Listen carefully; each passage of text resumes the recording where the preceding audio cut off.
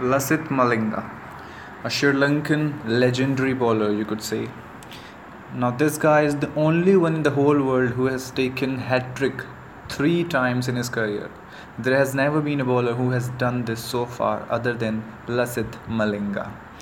There are many names given to him on his capability of bowling those Yorkers like a bull's eye, So they usually call him the Yorker King, and he has been a great servant for the Sri Lankan cricket for over a long period of time. He also played for Mumbai Indians, the Ambani's team in IPL, and has done a great job there as well. And now he has done some superb things. Like, he's the only bowler in the whole world who has taken 4 wickets in 4 balls, in 4 consecutive balls. I mean, that is heartbreaking. Like, you cannot get 4 proper batsmen out in a row, and this guy has done it not once, that's also twice. Once was against South Africa in 2007 World Cup, and the other one was very recently as he retired.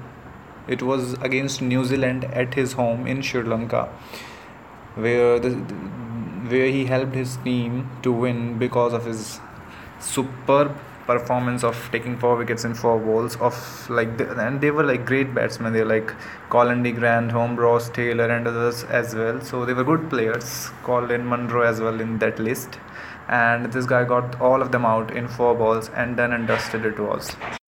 So Sri Lanka won that match, and the series was tied 1-1 to New Zealand and 1 to Sri Lanka. But that was a super performance, a vintage Malinga we saw, the veteran, and he has usually retired from all forms of cricket, I think now. But he has been a great servant and one of the best bowlers of his generation, arguably you could say, and has been a great entertainer over the period in different forms of games for the cricket fans. He really is a superb guy. And those Yorkers, I mean, you say Yorkers, the first name come to your mind is Lasith Malinga. He's superb.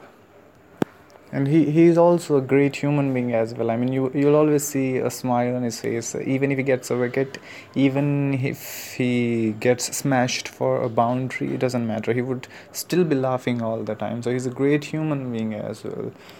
Basically, a proper entertainer and a great player in cricket.